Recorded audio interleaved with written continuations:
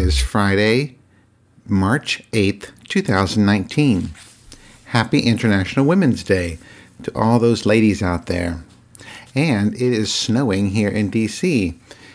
It's not supposed to accumulate to anything, but we do have some pretty snowflakes flying around outside. They're just making the road wet. They're not even landing on the grass. Anyway, moving on to other things. Last weekend, we had our Mardi Gras party. I believe I discussed that in the last week's podcast. We had about, I think we had 18 people there altogether. And one of those people was our, I don't know if I can say favorite listener, but one of our favorite listeners, Kevin, was there. And he looked all hot in his beard. He's got a full beard right now, and it looks pretty good on him. And he was pretty social this time, chit-chatting with some different guests we had and having a good time. I think he had a good time. I think everyone had a good time. My husband made, I was speaking of that last week when I was trying to talk about what my husband was making. I couldn't think of the name of it. And who was it on Twitter? I think maybe it was Chuck or Alex who was like shouting out jambalaya. However, my husband did not make jambalaya. He made shrimp creole. So first he made gumbo. He made chicken gumbo, shrimp creole, and meatballs. And then we had a bunch of other stuff like cold cuts and things like that. And then a friend of mine made a cake just to have for the party. But we ended up using it for a birthday cake for our good friend, Mr. Dale. He turned 50 on Friday, so we celebrated his birthday as part of the party. And it was fun. And the cake was delicious, and the whole cake was gone. Everyone got a piece, and the cake was gone. So there was no leftovers of that. However, my husband's mother had shipped up to us, not overnight, but I don't know how fast it took to get here, but she shipped us a king cake, an original king cake from New Orleans. So we had that too, but we ended up not eating it during the party. So we had a little bit to eat of it on the next day, Sunday. And in the piece that I got, I did not find a little baby. So no little baby in the king, well, that I found. But my husband did take it to work, the leftovers to work the next day. And they did find the little baby in, I think, the second or third piece that someone had. Because when we have leftovers in our house, we end up taking it. He takes it to work, and they eat it for us, so we don't have to worry about having that stuff sitting around. Anyway, back to the party. We had 6 different red wines and 6 different white wines, and I believe that they were all from Virginia. There may have been one. Well, later in the evening, we did open a red that was not from Virginia, but we ended up drinking, I think. Well, for 18 people, you're supposed to figure out one bottle per person, even though they may not be drinking. Because I know some people were drinking beer and some people were drinking sodas, so not everybody was drinking wine. But we had 12 bottles of wine for 18 people, and we didn't even drink through them all. Most of the reds were gone, but the white, well, actually a good portion of the whites were gone, but there were still some left, and you can kind of tell which kind of wine was like the best. I mean, which bottle of wine was like the best, because it would be gone first. And so we did figure that out. Kind of went along with what we thought anyway. So the Mardi Gras party was finished around 11:30 or 12. Maybe the last people left by 12, I think. And then we pretty much cleaned up, and then went to bed. We were exhausted. Then the next day, I finished cleaning up all the dishes, washing all the dishes, and reloading the dishwasher again. I think we were in the dishwasher 4 or 5 times. But then kind of relaxed the rest of the day. We didn't do a whole lot. Then Sunday night, we watched the first episode of the HBO documentary on Michael Jackson. There was a 2-part. It was a 2-part documentary, 2 hours Sunday night and 2 hours Monday night. Well, we watched it Sunday night. We were just absolutely shocked at the kind of things that they were discussing. Basically, there were 2 guys who now they're in their grown-up age. I think that one of them is 41, the other one's in his mid-30s, I think. They were both quote-unquote friends of Michael Jackson's in the 90s, maybe even late 80s and early 90s. And they are now claiming that they were molested by Michael Jackson. And they talked about all the different sexual things that they did that Michael Jackson liked to do and stuff.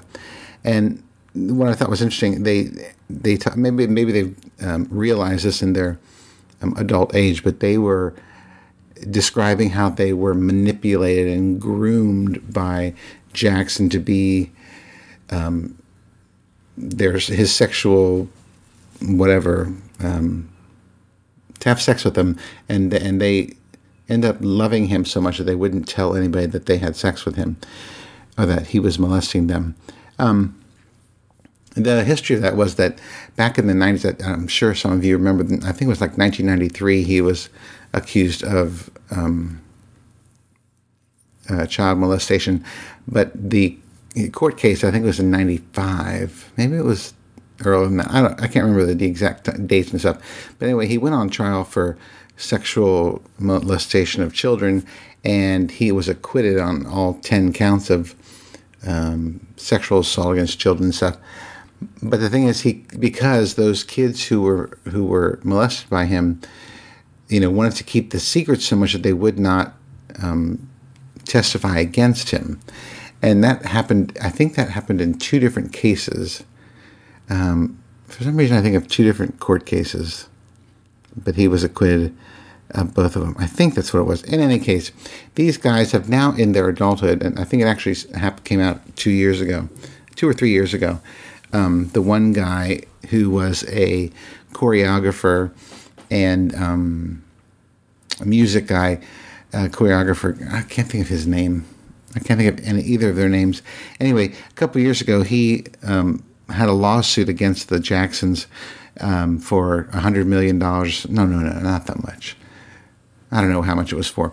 But he had a lawsuit against the Jacksons claiming molestation, and the court threw out the case because it had been so long, like I guess the statute of limitations or whatever had expired. But the Jacksons came out then and said, well, twice you... Oh, phone call, hang it up. I'm hanging it up. I've been getting so many, are you looking for health insurance? Are you looking for car insurance? And I hate those calls. So I don't even answer them if I don't recognize the phone number. Anyway, back to my discussion. The Jackson family brought up that this guy had testified twice that he had not been molested by Michael Jackson. So now he's in his adulthood, he's claiming that he was. But anyway, I think I was saying the court case threw it out because it had been so long because of statute of limitations. So now it's not really, they're not suing anybody right now. They're just telling their story. This other guy, I can't think of what his name was either or what his job is now, but he became friends with Michael Jackson, I guess when he was a little bit older. I think he was around 10 and the first kid was around 7.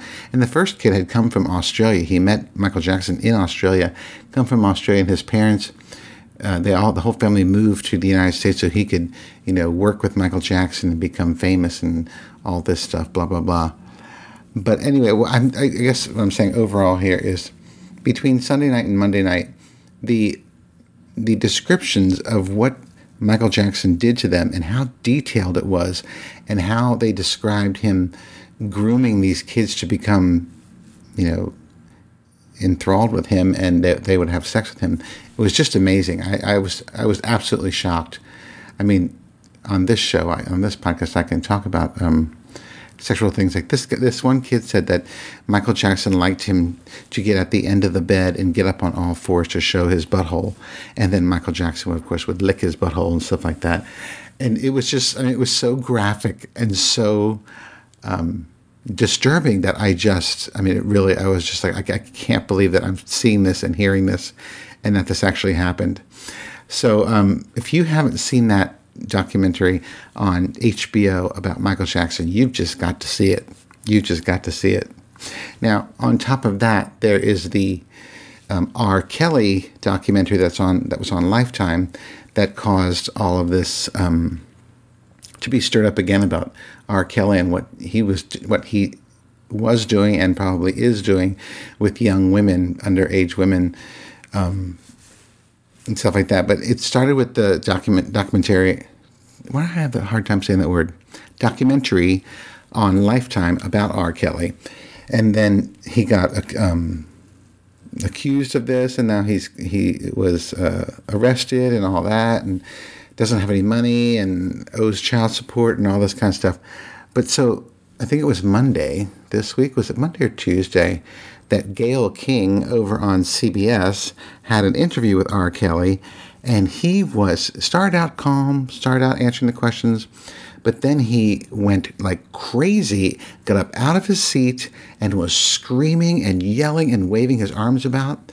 But that Gayle King, this is how professional she is, she just sat there, still didn't get upset. She said, Robert, trying to get his attention to sit down. And she was so professional and so composed, because at one point it looked like his hand was within inches of her face, and I thought he is going to slap her, but obviously he did not. But it was shocking to see this go on. But Gayle King, I'm telling you, as much as I think that she's in the background half her life behind Oprah, she did an amazing job with this interview. I actually saw the whole thing. I wasn't watching it live, but I saw the whole thing later, and it was just... she was just amazing. Did anybody see that interview? And what did you think of that? And do you think R. Kelly is guilty? I think he's guilty as shit. Anyway, so there's those two things this week with the HBO and CBS with these interviews and documentary. I can't say that. Documentary. I'm putting the emphasis on the wrong syllable. Anyway. So those were very interesting. I'm wondering if other people saw them and what you thought of them. Now, moving on. So Monday I went out to lunch with a friend, and then Tuesday I decided to go bird watching because, I don't think I've talked about that yet this year. Each year I start out the year fresh with a bird count of how many birds that I see and photograph each year. Last year, of 2018, I ended the year with exactly 50 different birds that I had seen and photographed. In years past, I think I've gotten as high as like 76, but it all depends on how much, how hard I work on it or how often I go bird watching. Well, I went bird watching, I think, I know exactly when it was. It was on February 14th because I was looking at those bird things today. And saw 3 birds that day. But this time I went to a nature center, Huntley Meadows Nature Center. It's in Alexandria, Virginia. And it was quite chilly. It was like 28 degrees, so I was all bundled up, and there were 6 or 8 other photographers there. And this place is like a swampland that they have like a boardwalk that you can walk through the whole swampy area. And they have lots of waterfowl and... there's tons of different birds there. Well, I was there for about an hour. I walked the entire time, and I think I shot I got 7 different birds that morning. And I was actually shocked I got 7 different birds because it was so chilly. I thought for sure that I was going to get too cold and want to leave, but I did stay there for an hour. And on my personal website, not the Archie website, but on my personal website, I updated my bird page with all the different birds I got, and I'm up to 12 birds now. And actually, I don't think that's too bad considering that the whole last year I only did 50, and this is March 8th, so I'm doing pretty well. But the different birds that I saw on last Tuesday, not last Tuesday, as in a couple days ago, Tuesday, were a wood duck, which is a really cute, colorful duck. Wood duck, a northern shoveler, which is another kind of duck. I saw the red-bellied woodpecker. I saw a red-winged blackbird. I saw a cardinal, an eastern bluebird, a red-shouldered hawk, and a downy woodpecker. So those are the ones I saw on Tuesday. I was really shocked to see the red-shouldered hawk, but actually, as it turns out, I was walking down the path to get to the boardwalk, so you can walk into the the swampy area, and there was another photographer, and he was on the edge of the path, and he was looking up in the trees, and I was like, "What do you see?" And he said, "Oh, there's a red-shouldered hawk up there," and it was a beautiful sunny day, so you could see him beautifully. The red lines and stuff, and the speckled wings and stuff, you could see clearly. So I had my big lens, so I just took a whole bunch of shots of him, and it looks small in the picture, but he was actually a really pretty big bird. So I was really pleased with that because I don't see the hawks very often in the trees. The other surprise I think was the wood duck, because if you look at the picture, he's sitting up on top of like a birdhouse that the national park people, I think it's a national park, maybe it's a county park, I don't know. But anyway, they had put up these birdhouses to encourage birds to stay around. Anyway, he was just sitting up on top of this birdhouse, and like for the longest time, he just stood there, and there were like 5 or 6 photographers, and they were all, with their big, massive, long lenses and stuff, just standing there, just like taking hundreds and hundreds of pictures of this duck who didn't even move. I took about 15 pictures, and then I kept walking. I'm like, I don't need that many pictures of the same duck. So anyway, I'm back to enjoying my bird watching, and I'm up to 12 ducks, 12 birds. So I need to keep doing that and keep up with it, because this year I've only gone twice. All right, so moving on. The last thing. So after watching the documentaries, I'm so stupid. Documentaries about Michael Jackson and the interview with R. Kelly, I've been watching all of these crime things. I think I've already talked about that. Lots of crime shows on Netflix and others.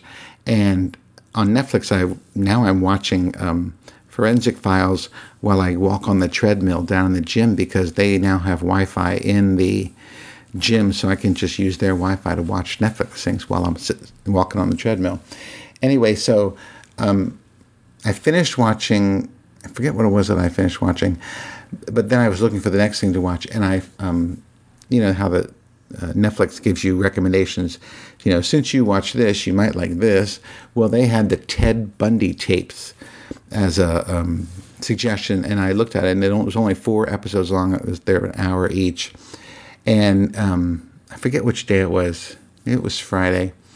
I watched the first episode, and it kind of caught my attention. I became interested in it. So today I watched the last 3 episodes, and I think it was the second episode that I really got hooked on it, because it went into the details of Ted Bundy's murders and how he went about it, and how he, killed the women, or how he attracted them, or whatever. Because the guy was a pretty good-looking man, so of course a good-looking man asking a woman, to go somewhere, do something, they would probably do it. But there were other things, like he would kidnap women and just take them whether they wanted to or not. And then I didn't realize that he actually escaped prison 2 different times, and he was out of prison one time for 46 days before they caught him again. And they ended up catching him in Florida right after he killed there's like 4, I think it was 4 girls, maybe it was 2 girls, and he attacked 2 girls at the University of Florida, I think. Anyway, that's when they caught him. And then, of course, he went to jail and all this stuff, and ended up being executed by the electric chair. I think it was 1990. It was 89. I don't remember exactly, but it was a really good documentary, because this one guy who was interviewing him for a book that they were writing recorded all their conversations, and it was like hours and hours and hours of conversations, and they highlighted certain things in the documentary. I swear to God. Documentary. Still wrong. Documentary.